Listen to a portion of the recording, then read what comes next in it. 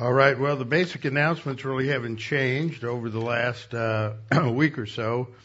Chafer Seminary begins its spring registration next Monday. And if you are a member here, you get to take up to 2 courses tuition free. And then our annual congregation comes up in February. And registration's open for the Chafer Pastors Conference, which will be March 6th through 8th.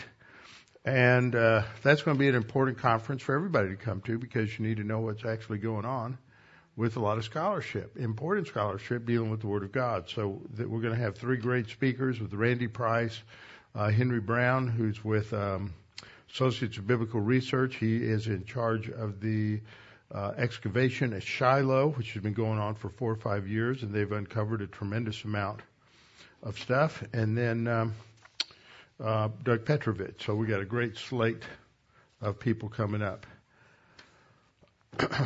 How shall a young man cleanse his way? By taking heed thereto according to thy word.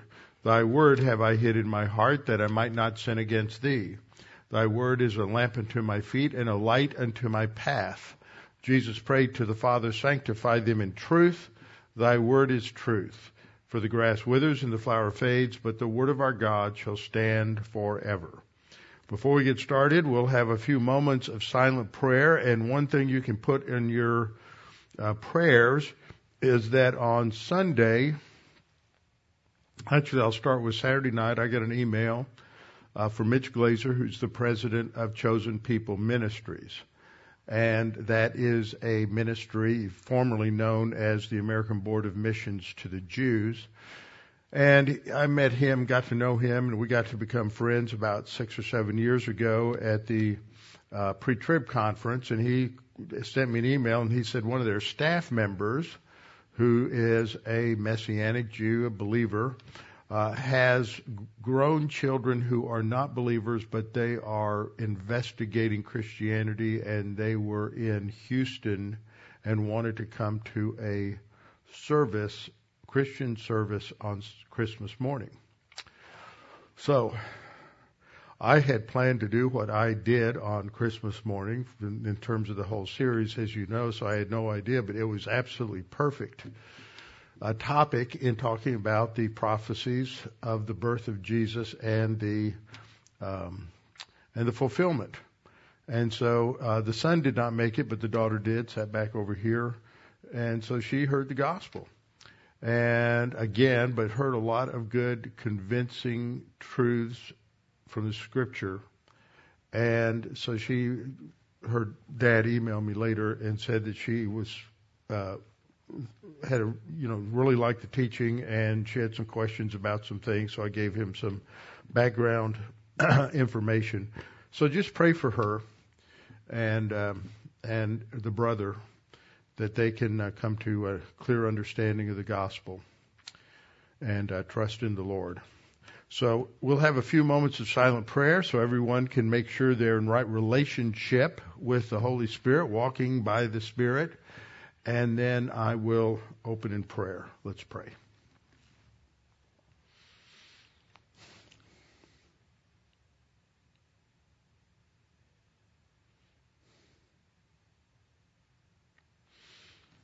Father, it's such a great privilege we've had to celebrate the birth of our Savior, the first advent, the incarnation. And Father, we know that there were many people, some here, some at other congregations, who heard the gospel. And we pray that the Holy Spirit would just use that to work on them. And even though it may take weeks or months or maybe years, we pray that that would bring about the rebirth of those individuals as they trust in Christ as their Savior. Now, Father, we pray for us as we come together to study your word tonight and coming to understand some basic things that are fundamental to understanding Scripture and understanding what is going on in this next section with Samson. We pray that we can understand these things and get a clearer picture of what is being said in the Scripture. And we pray this in Christ's name. Amen. All right, well, we are in Judges chapter 13. And we did not make a lot of progress last time because we're dealing with 4 important background issues that must be understood to really understand what's going on in the passage and in the text. So we looked at two of them last time. We looked at the issue of who are the Philistines, because the Philistines are the enemy that the Israelites are being oppressed by in this Samson cycle, and they will not be delivered from the Philistines. So we're asking the question, who were they? Because there's a lot of controversy and discussion about just exactly who they were. And I covered that last time. And then we also covered the significance of Samson's mother being barren, and that fits within a pattern in the scripture. So we talked about that. And then this evening, we're going to look at the angel of the Lord and who is the angel of the Lord.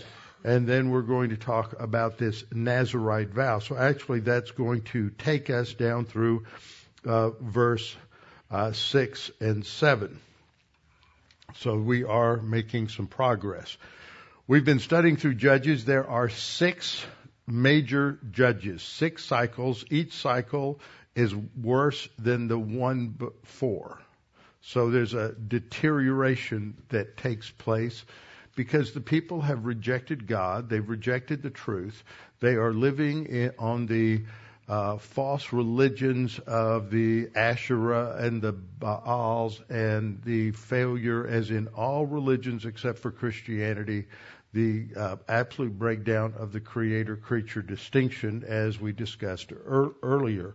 And so you go through these 5, and what they all have in common is that there is a deliverance from the foreign enemy that is oppressing Israel.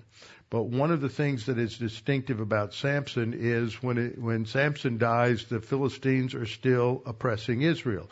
And that's the circumstance at the beginning of 1 Samuel, which has as the last and final judge Samuel the prophet.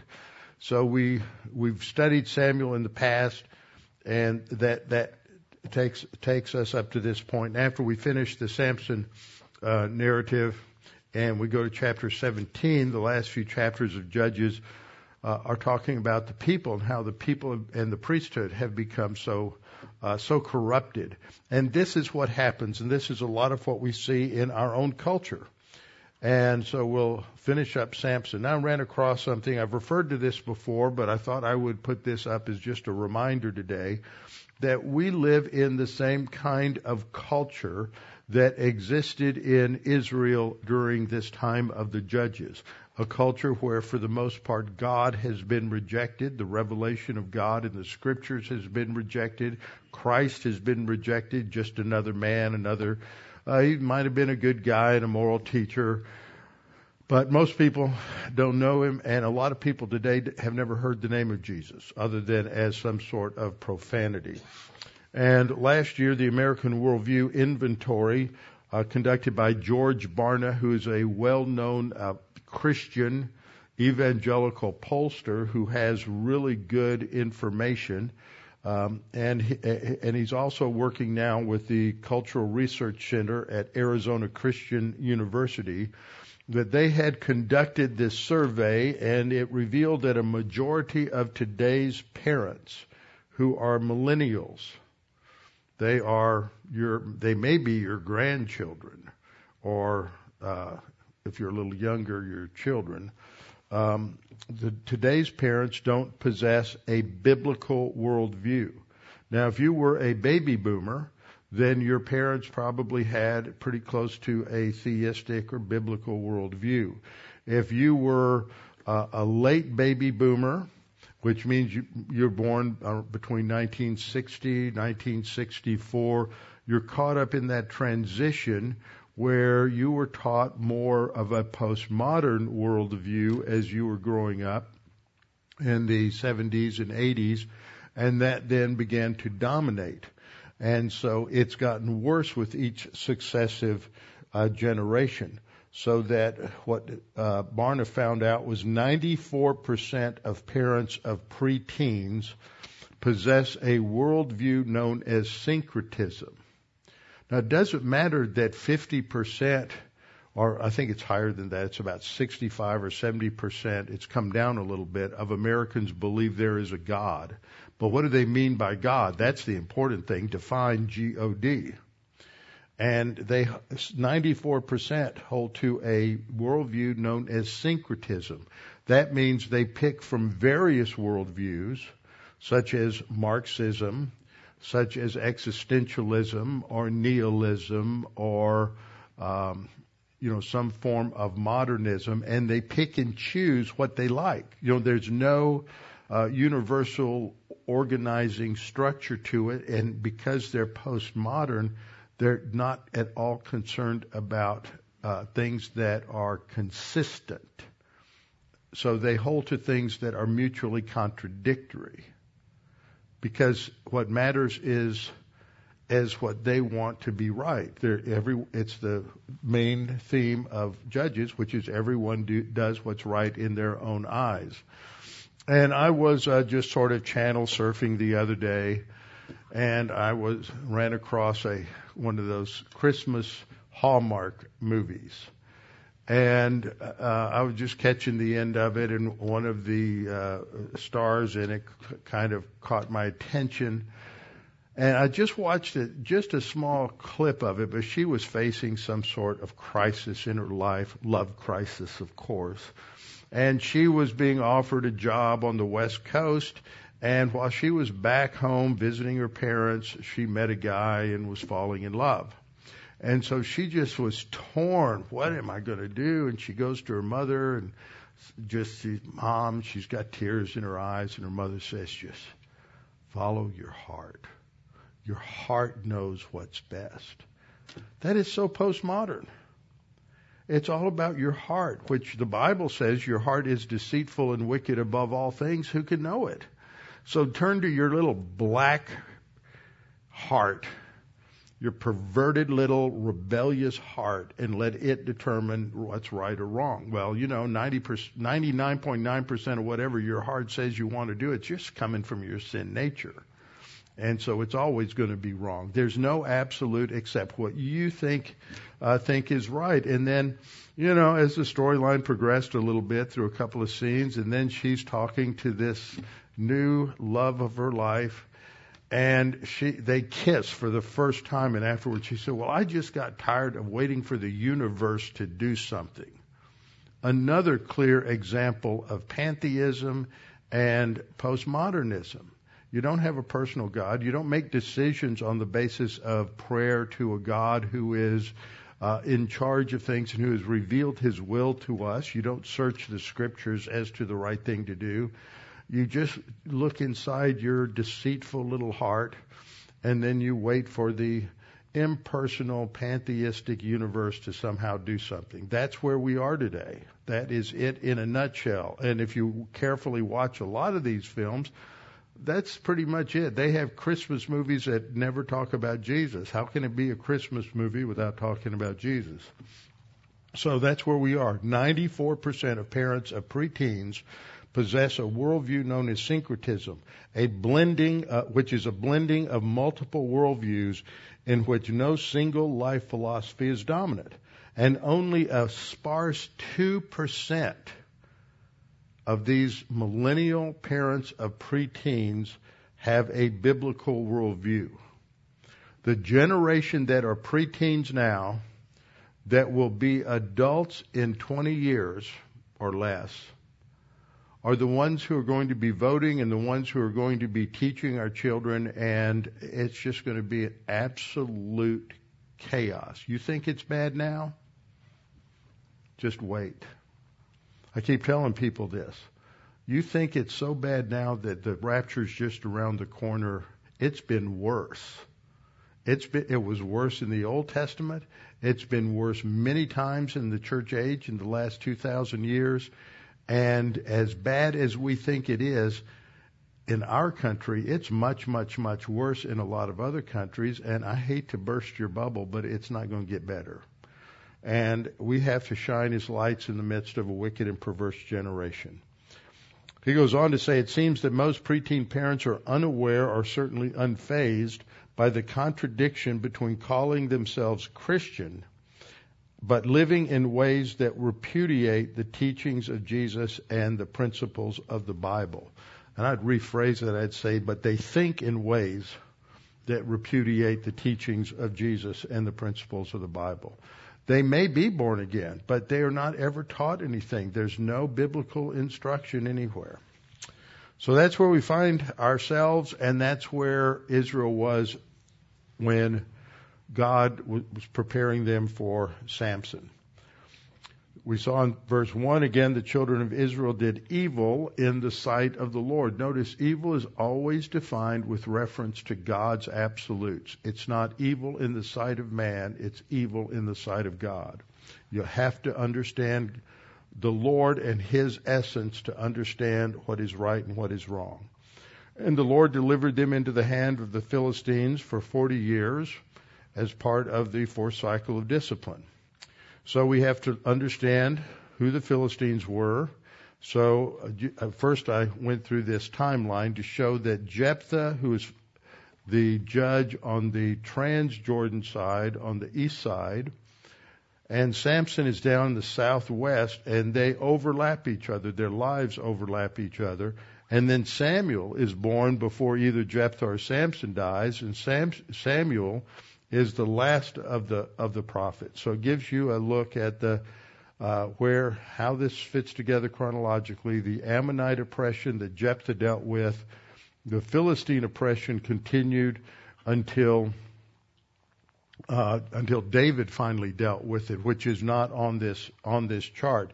Saul becomes king of 1075 to 1011, and then David becomes king, and the Philistine oppression isn't really settled until David becomes king. It just continued. So we looked at who the Philistines were and the four background questions. Who are the Philistines? Number one. Number two, what is significant about a barren woman in the scriptures? And third, who is the angel of the Lord, the angel of Yahweh? And fourth, what's a Nazirite vow? So we looked at the Philistines and saw that according to Genesis 10, the Philistines were descendants of Noah's son Ham. Had three sons, Ham, Shem, and Japheth, and they were Hamites and not Japhethites. Greeks are Japhethites. So you have recognition by scholars of the migration of sea peoples, but these are people that are all coming out of what we'd call today modern Greece, and also areas of Anatolia or modern Turkey.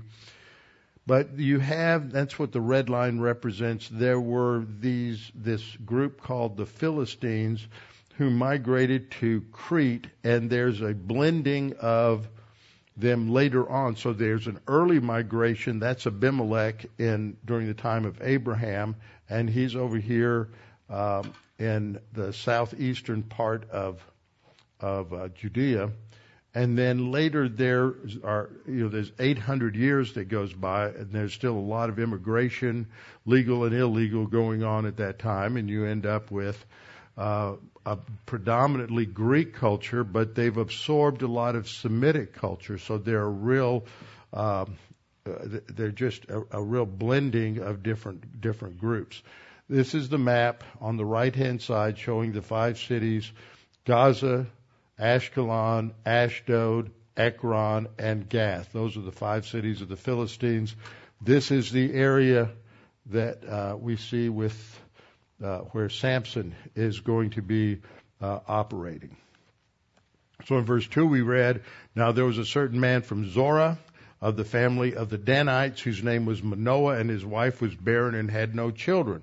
So we looked at the scriptures about barren women and saw that there are 6 women identified as barren. There's Sarai, and then there was Rebekah, Isaac's wife. Sarah was Abraham's wife. And then Rachel was Jacob's wife, his second wife, and she was barren. And then we come to Judges 13, and we have the mother of Samson, and then later Elizabeth, the mother of John the Baptist. All of these look forward to and anticipate the virgin birth, because their picture that they have is of the barren womb is of the barren spiritual life in Israel. And there's only God can bring life where there is death. And he will do that in the virgin's womb where she has not yet had sexual intercourse with her husband. And so there God will bring life where there's never been the possibility of life. And so that teaches us that only God can solve the problem of our spiritual death. So that's the issue with the barren woman, and God is going to bring life where there is no life in Samson's mother. We don't know her name; she's never named in Scripture. And we ended with Judges 13:3. The angel of the Lord appeared to the woman and said to her, "Indeed, now you are barren and have borne no children, but you shall conceive and bear a son." You know, it strikes me, by the time we get to Samson, we see how women have really been denigrated in the culture. That's what happens in paganism. Don't recognize the value of women, the value of a wife. And so the Holy Spirit's making this point. She's not named. And he's making this point that in this culture, she's not really important. And that's what happens. We're going to see Samson is a womanizer. He doesn't treat any woman in his life with respect. And this is what comes out of paganism. And we see the destruction of true biblical femininity in the Scriptures today because of all of the, for the last 40 or 50 years, in terms of the modern feminist movement, it's been all about giving women positions and privilege and getting special athletics for them and everything else. And then we come along and we get this gender confusion, and the next thing we know, the left is all about letting men go through sex change their gender identity to a woman, and let them compete against women, and it's absolutely destroyed everything that was gained for women in the last 50 years. And it's going to get worse. That's what happens under paganism, when there's no absolutes and no value.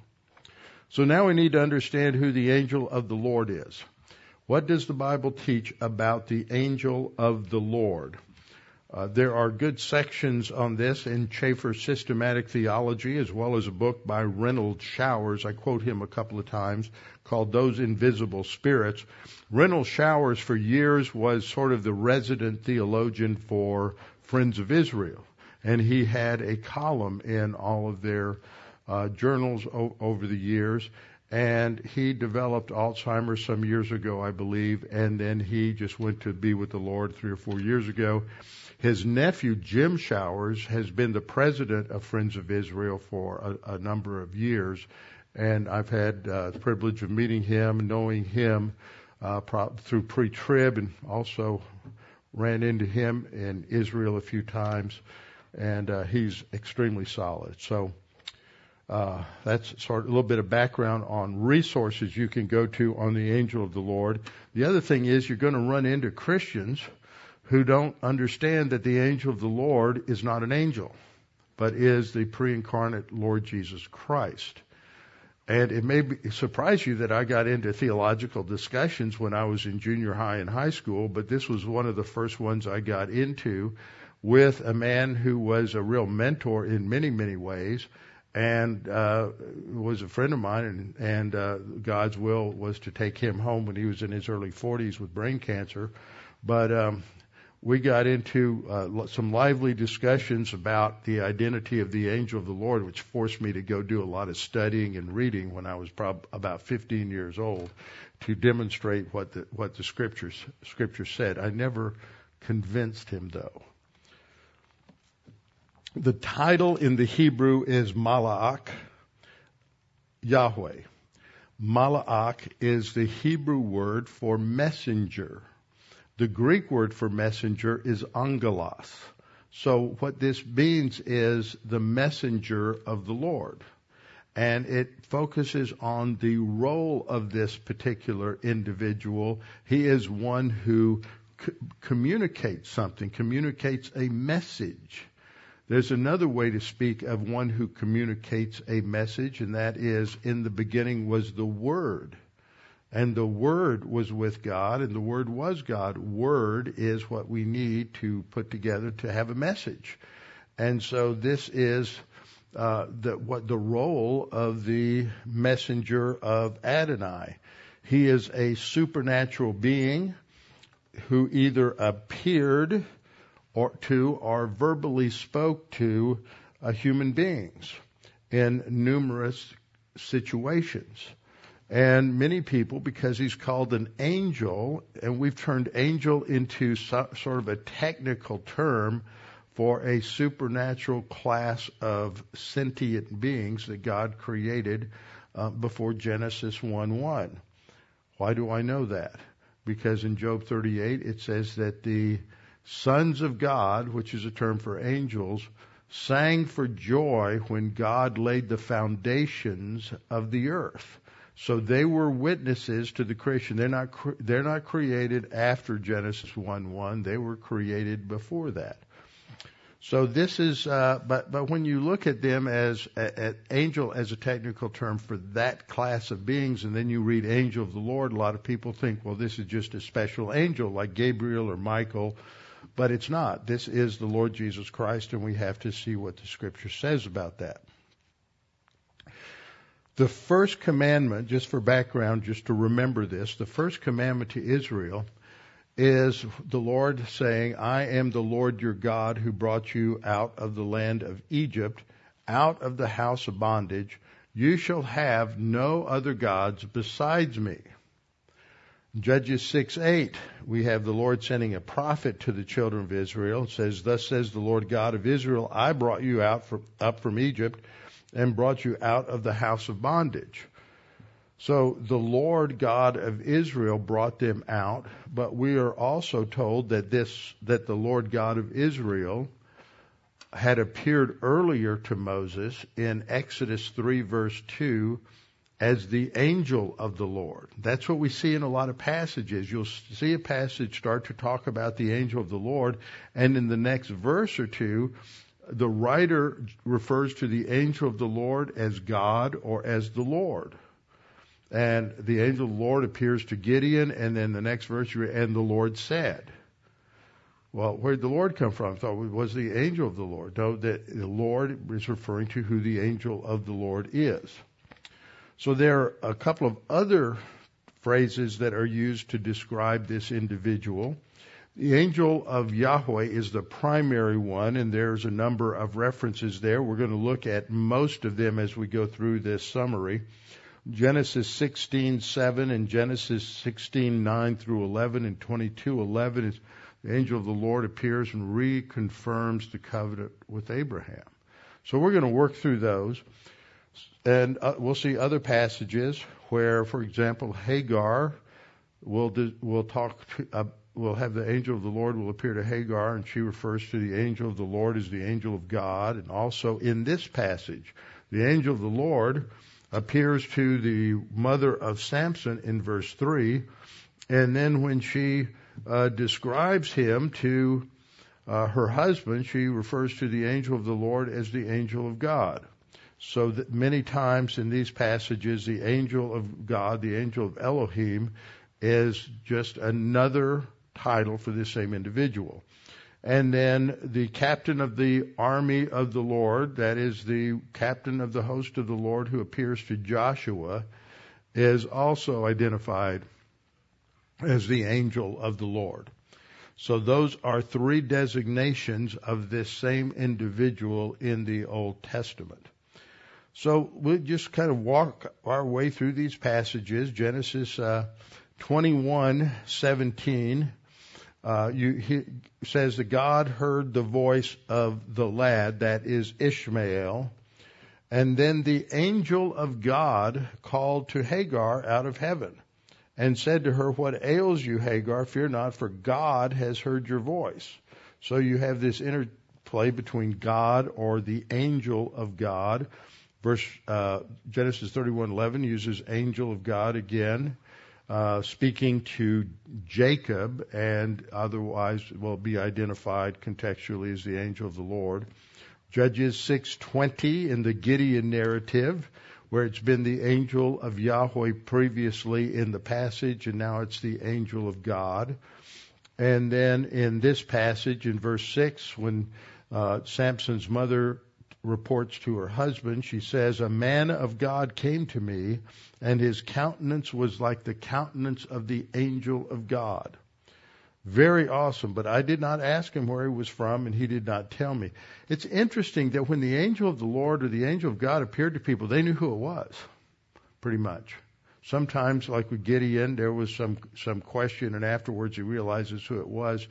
And my point there is that when God shows up, he has a self-authenticating presence. You don't just say, "Who are you, God?" You're like Isaiah. You fall down on your face and you say, "Woe is me." God's presence and God's word is self-authenticating. So we have the episode with the angel and Hagar. Hagar was Sarah's handmaiden, her slave, that they had picked up in Egypt when a famine came into the land of Israel. And Abraham said, "Well, let's go down to Egypt because they don't have a famine there." And they went down there and they acquired this slave for Sarah. Don't tell anybody, they'll cancel Sarah. The angel of the Lord said to her, "I will multiply your descendants exceedingly, so that they shall not be counted for multitude." Isn't that interesting? That same promise is made by Yahweh earlier. So now the angel of Yahweh makes the same promise about the seed that was made to Abraham by God and also by the angel of the Lord. Later, three verses later, then she called the name of the Lord who spoke to her. Wait a minute. The one who spoke to her in 16:10 is called the angel of the Lord. But the one who spoke, when that's referred to, she called the name of the Lord who spoke to her, "You are the God who sees." For she said, "Have I also here seen him who sees me?" In other words, she recognizes that the angel of the Lord is the Lord who spoke to her. Further, the angel of the Lord said he would multiply her descendants, which only God can do and which only God had promised. Second, she called the angel, "You are the God who sees." And C, Moses, who wrote it, said she called the name of the Lord who spoke to her. So Moses recognizes that the one she's speaking about is the angel of the Lord, is the Lord. She recognized that the angel of the Lord was the Lord. And so he's full deity. Third, the angel of the Lord and Abraham. In Genesis 22:11-18, this is a very important passage. But the angel of the Lord called to him from heaven. So this is the scene where Abraham has been told by God earlier in the chapter that he is to take his son, his only son, the son who is the child of promise from the covenant, the one through whom the seed is going to, the descendants of Abraham are going to be blessed, and that they are going to be an innumerable multitude. And God appears to Abraham and says, "I want you to take your son, your only son, to Mount Moriah. And there I want you to sacrifice him to me." Now, a lot of people say, "Well, isn't God kind of inconsistent here calling for a sacrifice?" And they miss the whole point. This is a test. God never is going to allow Abraham to sacrifice him. Abraham had reached a point of spiritual maturity, according to Hebrews 11, where Abraham was now willing to trust God. If God said, "This is the one through whom the seed will come," then I'm going to believe that that's true, And if I kill my son, God's going to bring him back to life. So Abraham was relaxed and trusted God because he knew life and death is not difficult for God, and God could bring him back. So he fully trusted God. And just as he is about to slice Isaac's throat, the angel of the Lord calls to him from heaven and says, Abraham, Abraham. And Abraham said, I'm here. And he said, do not lay your hand on the lad or do anything to him, for now I know that you fear God, since you have not withheld your son, your only son, from who? Me. The angel of the Lord says you haven't withheld him from me. Well, God is the one who gave the command. So for the angel of the Lord to say you have not withheld your only son from me, it tells us the angel of the Lord has to be God, or it doesn't make any sense. So the angel of the Lord is the Lord. In verse 13, Abraham lifted his eyes, and God had provided a ram caught in the thicket and as a substitute sacrifice for Isaac. And he offered up the lamb as a burnt offering. And then Abraham called the name of the place Yahweh Yireh, the Lord will provide. Great principle to remember, that God provides. And so he doesn't say the angel of the Lord provided. He says the Lord provided. And it's the mount of the Lord, Genesis 22:15. Back up. 15 says, then the angel of the Lord called to Abram a second time out of heaven, and he said, by myself I have sworn, says the Lord. It's the angel of the Lord called to Abraham in verse 15, and he said, by myself I have sworn, says the Lord. So it's the angel of the Lord who is identified as the Lord, the one who is speaking in verse 16. And then he says in verse 17, reiterates the Abrahamic covenant. Blessing I will bless you, and multiplying I will multiply your descendants as the stars of heaven and as the sand which is on the seashore. And your descendant, I left that S in there, I should have taken it out. Your descendant, referring to the Messiah, shall possess the gate of his enemies. Most translations say their enemies, but it's a third person masculine singular pronoun, which is not there. That's a plural pronoun.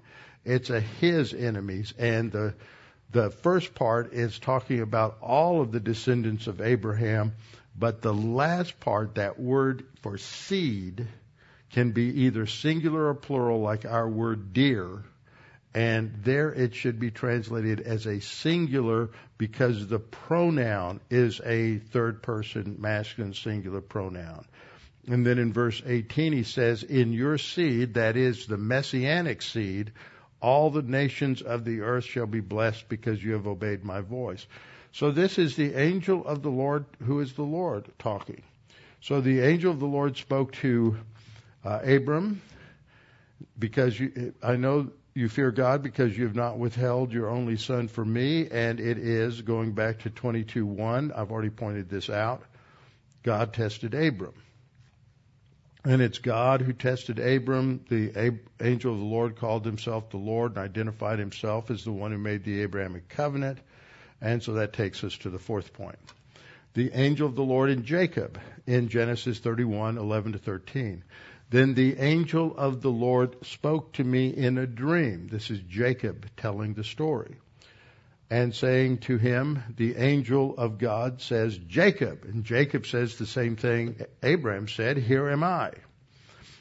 And he said, that is, the angel of God said, lift your eyes now and see all the rams which leap on the flocks are streaked, speckled, and gray spotted, for I have seen all that Laban is doing to you. And then he says, the angel of the Lord says, I am the God of Bethel. Pretty clear. The angel of the Lord claims to be God. Genesis 28:16. Jacob awoke from his sleep and said, surely the Lord is in this place, and I did not know it. That's when he was camping out with the rock as his pillow at Bethel. Hopefully on the Israel trip, we'll be able to go by there. Surely the Lord is in this place, and I did not know it. And he was afraid and said, how awesome is this place? There is none other than the house of God. So those are all related to the same place, and he named that place Bethel, previously known as Luz. You have the episode of wrestling with the angel. Jacob was left alone. A man wrestled with him, and this man is the angel of the Lord. And Jacob is unable, or the angel of the Lord, they're unable to get out of a deadlock, and so the angel touches the socket of Jacob's hip, knocks it out of joint, dislocates his hip, and says, let him go. And he says, what's his name? Jacob. And God gives him a new name, Israel, for you have struggled with men and have prevailed. So this is identified in the passage as the angel of the Lord. And then later in Hosea 12, 3 through 5, it's referred to as the angel of the Lord. With Esau and Jacob. It says, he took his brother by the heel in the womb, that's Jacob. He took his brother by the heel in the womb, and in his strength he struggled with God. Yes, he struggled with the angel of the Lord. So Hosea says that's who Jacob was struggling with in Genesis. He struggled with the angel of the Lord. He wept and sought favor from him. He found him in Bethel. There he spoke to us. That is the Lord God of hosts. So the Lord God of hosts is the angel of the Lord. These are just different titles for this manifestation, this theophany. Actually a Christophany. It's a pre-incarnate Christ that appears to these early patriarchs in Genesis. And in the New Testament, there's a clear identification of the angel of the Lord with the Son. Now, the term Son is a technical title, comes out of the Old Testament, showing that God had a Son. It's a designation of the second person of the Trinity that relates to the role. It's somewhat anthropomorphic because it relates the role of the second person of the Trinity to that is analogous to that of a son to his father. So the first person of the Trinity is God the Father. So in the Old Testament, God has a son. It's indicated in several places. Reynolds Showers, who I mentioned earlier in his book, Those Invisible Spirits Called Angels, said in the Old Testament, references to God's having a son are very significant because the term son signifies that a son has the same nature as his father. For example, you have idioms like a son of Belial, and that means Belial refers to that who is destructive, chaotic, and it's not saying his father's Belial, but that he has those characteristics of Belial. Other passages usually aren't translated this way into English. Talk about a son of a murderer. And it doesn't mean that that person's father was a murderer, but that he has the characteristics of a murderer. He is a murderer. Or you might have someone identified as a son of a fool. Doesn't mean his daddy's a fool. It means that he has the characteristics of a fool. So when someone is the Son of God, that is saying that he has all of the characteristics of deity. He has the same nature as the Father. So in the Old Testament and in the writings of post-biblical Judaism, the Hebrew words for son were often used to denote the relationship which determines the nature of a man. That's Reynolds Showers. So you have passages like Psalm 2:7, where talking about when the Messiah is installed as king at the end of the tribulation, at the time of the second coming. He's not king now. He's not king till the end of the tribulation. I will declare the decree.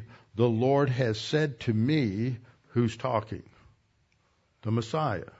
He says, I will declare the decree that God has made already in the past several times. And the Lord has said to me, you are my son. Today I have begotten you. And so that references the eternal begottenness of the Son in relation to the Father. The Son is also called Mighty God in Isaiah 9:6. For unto us a child is born, unto us, what's given? A son is given. Notice the child is born, the Son's not born. The Son is already the Son. For all eternity He's the Son, and the Son is now given through the incarnation, through the birth of the Son. And the government will be upon His shoulder, and His name will be called Wonderful. Now I'm going to mention this later on. This word wonderful in the Hebrew is only applied to God, to deity. It's never applied to human beings. He will be called Wonderful. He'll be called Counselor, Mighty God, and then the next phrase has been translated Eternal Father, but that would say it's called the Son, the Father. No, it's Father of eternity, which is a way of expressing that He's eternal. He is without beginning or end. So the child that's born, indicating His humanity, and the Son who is given are eternal. In Exodus, we're told that the angel of the Lord appeared to Moses in a burning bush. In Exodus 3:2 we read, and the angel of the Lord appeared to him in a flame of fire from the midst of a bush. So he looked, and behold, the bush was burning with fire, but the bush was not consumed. So this is the angel of the Lord. But when we go to verse 4 of that chapter, so when the Lord saw that he turned aside to look, God called to him from the midst of the bush. So you have angel of the Lord, Lord, and then God, all talking about the same person who is manifesting himself in this burning bush. Then you go down to verse 6, and we read, moreover, he said, I am the God of your father. So the angel of the Lord is speaking. He says, I am the God of your father, Abraham, the God of Abraham, the God of Isaac, and the God of Jacob. I don't know how it could be more clear in these passages that the angel of the Lord is fully God.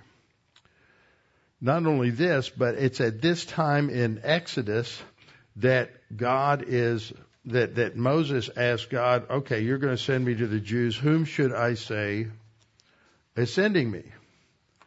And this is given down in verse 14, which I didn't put on a slide. God said to Moses, this is the angel of the Lord, and God said to Moses, I am who I am. And he said, thus you shall say to the children of Israel, I am has sent me to you. Well, in John 8:58, Jesus said to them, that is to the Pharisees, most assuredly I say to you, before Abraham was, imperfect tense, past tense, before Abraham ever existed, I am, present tense. Jesus was saying, long before Abraham existed, I existed. I am. And he uses that word ego, eimi, which for the Pharisees understood what he was saying. When he said I am, they knew he was claiming to be the God of Abraham, Isaac, and Jacob, the God who appeared to Moses in the burning bush and identified himself as I am. Because look at what their response was in verse 59.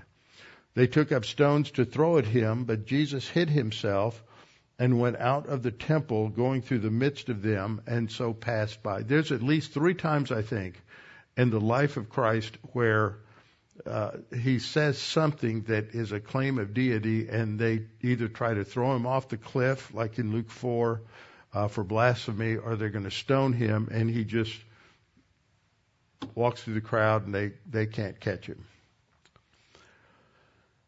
In John 5:19, Jesus answered and said to them, most assuredly I say to you, the Son can do nothing of himself but what he sees the Father do. For whatever he does, the Son also does in like manner. He's claiming to be deity. What the Father thinks, I think. What the Father does, I do. And so he's claiming full deity there. So we go on to look at John 10:36. John 10:36, do you say of him whom the Father sanctified and set into the world, you are blaspheming because I said I am the Son of God? If I do not do the works of my Father, do not believe me. But if I do, though you do not believe me, believe the works that you may know and believe that the Father is in me and I in him.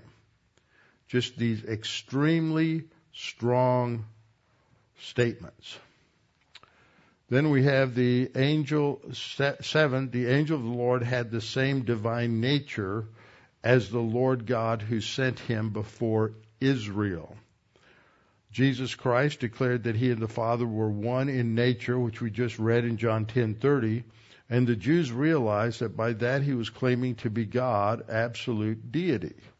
And this is in John 10:30. He says, my Father are one. Then the Jews took up stones. This is another situation. Then the Jews took up stones again to stone him. Jesus answered, many good works I've shown you from my Father, but which of these works do you stone me? And then they say, we don't stone you for a good work, but for blasphemy, because you being a man make yourself out to be God.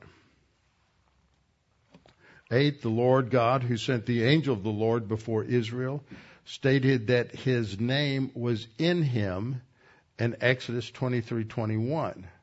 Jesus Christ said that he came in his Father's name, John 5:43. I have come in my Father's name, and you do not receive me. If another comes in his own name, him you will receive. So the point is, he's again identifying with the angel of the Lord with God. 9th, the angel of the Lord was the Son who would be given by God the Father. The Scriptures indicate that Jesus Christ is the Son whom God the Father gave to the world. John 3:16, God loved the world in this way that he gave his only begotten Son. Galatians 4:4, Jesus, I read that Sunday morning. Jesus came at the fullness of time. The Son came, and 1 John 4:9. Then we come to the 10th point. The angel of the Lord told Samson's parents that his name was wonderful in nature. So Isaiah 9:6 says the wonderful is one of those titles, but it, as I pointed out earlier, is only used of deity. It's only used of God. 11th, the angel of the Lord accompanied the people of Israel in their Exodus journey out of Egypt to the land of Canaan. Okay, all along they're following the angel of the Lord. But what do we find out in 1 Corinthians 10:1? Moreover, brethren, Paul wrote, I do not want you to be unaware that all our fathers, talking about the Exodus generation, all our fathers were under the cloud, all passed through the sea, that's the Red Sea. All were baptized into Moses in the cloud and in the sea. All ate the same spiritual food, and all drank the same spiritual drink, for they drank of that spiritual rock that followed them, and that rock was Christ. So the angel of the Lord is identified as the one who led them, protected them in the wilderness, and Paul says that is Christ.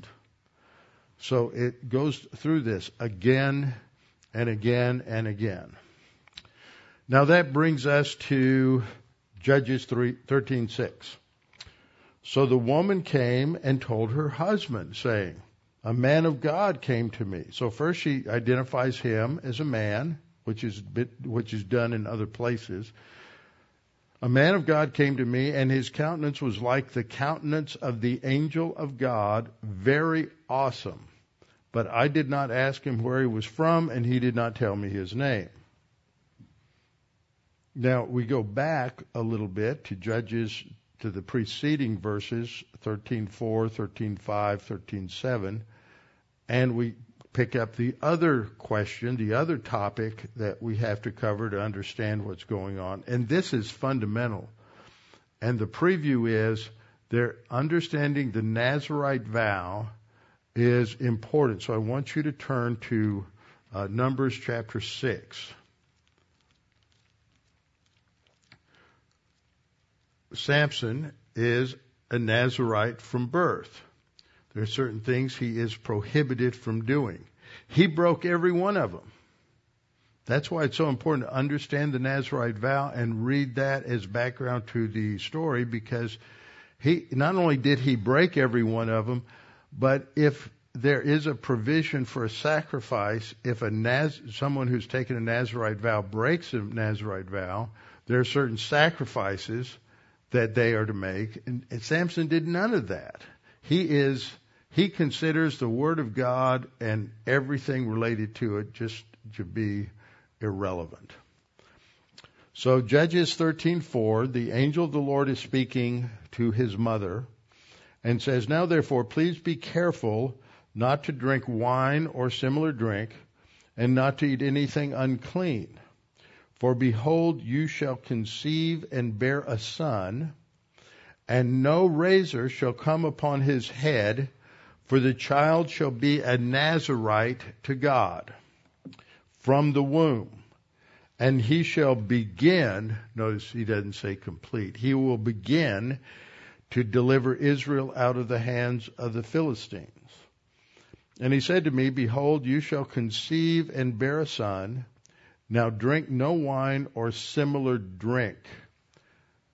For those of you who are interested in alcoholic beverages in the ancient world, that's a word that means barley beer. He's not to drink wine or beer, nor eat anything unclean, for the child shall be a Nazirite to God from the womb to the day of his death.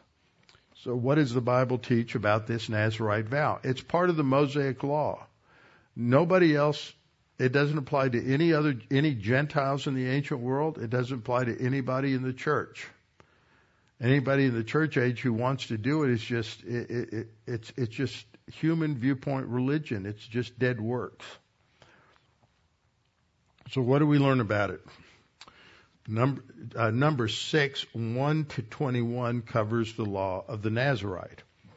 It is a special vow. He takes a special vow, which is stated in the text. It's not clear from the King James translation.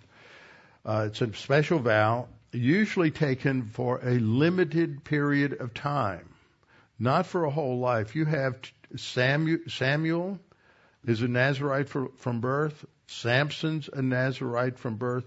Some people think John the Baptist was, but I'm not sure.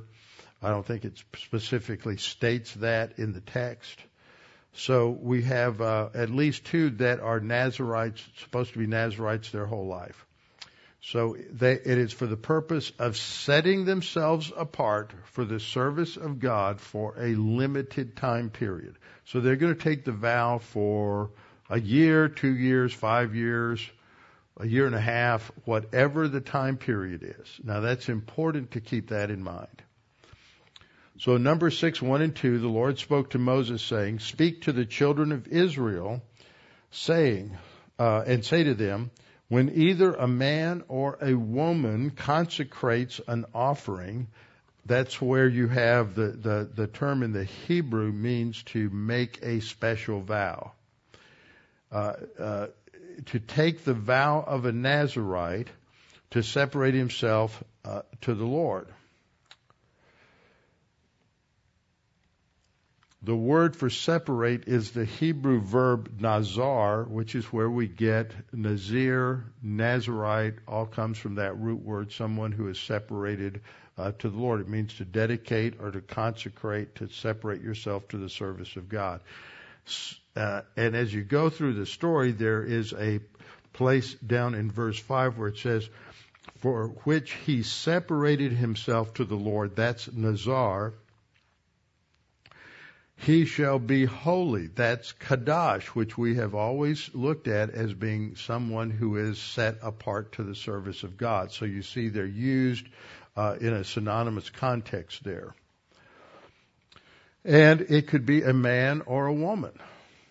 Notice God only has male and female. He missed the other 123 genders. "Speak to the children of Israel and say, when either a man or a woman consecrates an offering to take the vow of a Nazirite," literally it means makes a special vow to vow. Okay, it's a Hebraism, and it's a repetition of the word to focus our attention on it and to emphasize its seriousness. Third thing is the vow included complete avoidance of anything related to the grape. Vines, leaves, wine, grape juice, grapes, or raisins. Couldn't even touch the skin of a grape. Shouldn't even walk through a vineyard. Also, all alcoholic beverages were proscribed. So you have this word for similar drink is where a lot of older translations, even some modern ones, call it strong drink. I'm not going to poll you, but most people, when they hear the word strong drink, think of some sort of distilled beverage, vodka, scotch, bourbon, something like that. To my knowledge, they did, and from my study, they did not know how to distill beverages at this time in history. Distilling of beverages does not come along until about 500 or 600 years into the church age. But you did have beer. In fact, it is known that the slaves in Egypt would carry their lunch with them in some sort of container, and it was beer. Beer has lots of nutrients in it, and so they would take a jug of beer with them for lunch. And so, and God wanted to have a strong drink offering. I've often joked with those who are oinophiles, that's a wine lover, that when Jesus was accommodating himself to the plebeian taste of the masses, he gave them gave them wine. But when God wanted a drink, he got a beer. A strong drink offering. All the days of his separation he shall eat nothing that is produced by the grapevine from seed to skin. Fourth thing we learn is that the Nazirite was not to cut his hair or her hair. Only the guys would have to were prohibited from shaving their face. All the days of the vow of his separation, no razor shall come upon his head until the days are fulfilled which he separated himself to the Lord. He shall be holy, then he shall let the locks of his hair of his head grow. Fifth, the Nazirite was not to come near a dead soul. That was a strange idiom. But what that means is he's not supposed to go near a carcass. Of course, that didn't matter to Samuel. All the days that he separates himself to the Lord, he shall not go near a dead body. He shall not make himself unclean even for his father or his mother, for his brother or his sister when they die, because his separation to God is on his head. So if his wife, brother, sister, mother dies, he is not to go near the body. But what happens if he does? What happens if he is helping his mother or his father? Suddenly they fall down and hit their head, and he's trying to help them, and they die. Oops. Well, there's a provision in the law. If he unintentionally comes into contact with a dead body, he has to shave his head on the 7th day after. On the 8th day, he has to go to the temple or tabernacle and bring 2 turtle doves or 2 pigeons, and they are to be offered, one as a sin offering and the other as a burnt offering. The sin offering is for the sin that's committed, and the burnt for breaking his vow. The burnt offering is a reconfirmation of his total dedication to the authority of God. And whatever he's done, so let's say he's got a vow for 6 months, and it's 5.5 months, and his mother dies in his arms, and now he's got to wait a week, shave his head, bring the 2 turtle doves, 2 pigeons, have the sacrifice, wait a week, shave his head, start all over. Start counting at 1 again to 150 days. So that was that was the way in which he's cleansed, and then he still has his vow to fulfill. And then later on, as you continue through the passage, it just talks about that he also has to bring a male lamb in its first year, so not yet a year old, as a trespass offering. So these are the various offerings that took place in order to be cleansed if the vow is broken. So this is the vow that Samson's under. And he breaks it again and again and again, and never offers anything for it, never goes to the Lord. He is completely unconcerned with God. He doesn't care. He is so self-absorbed.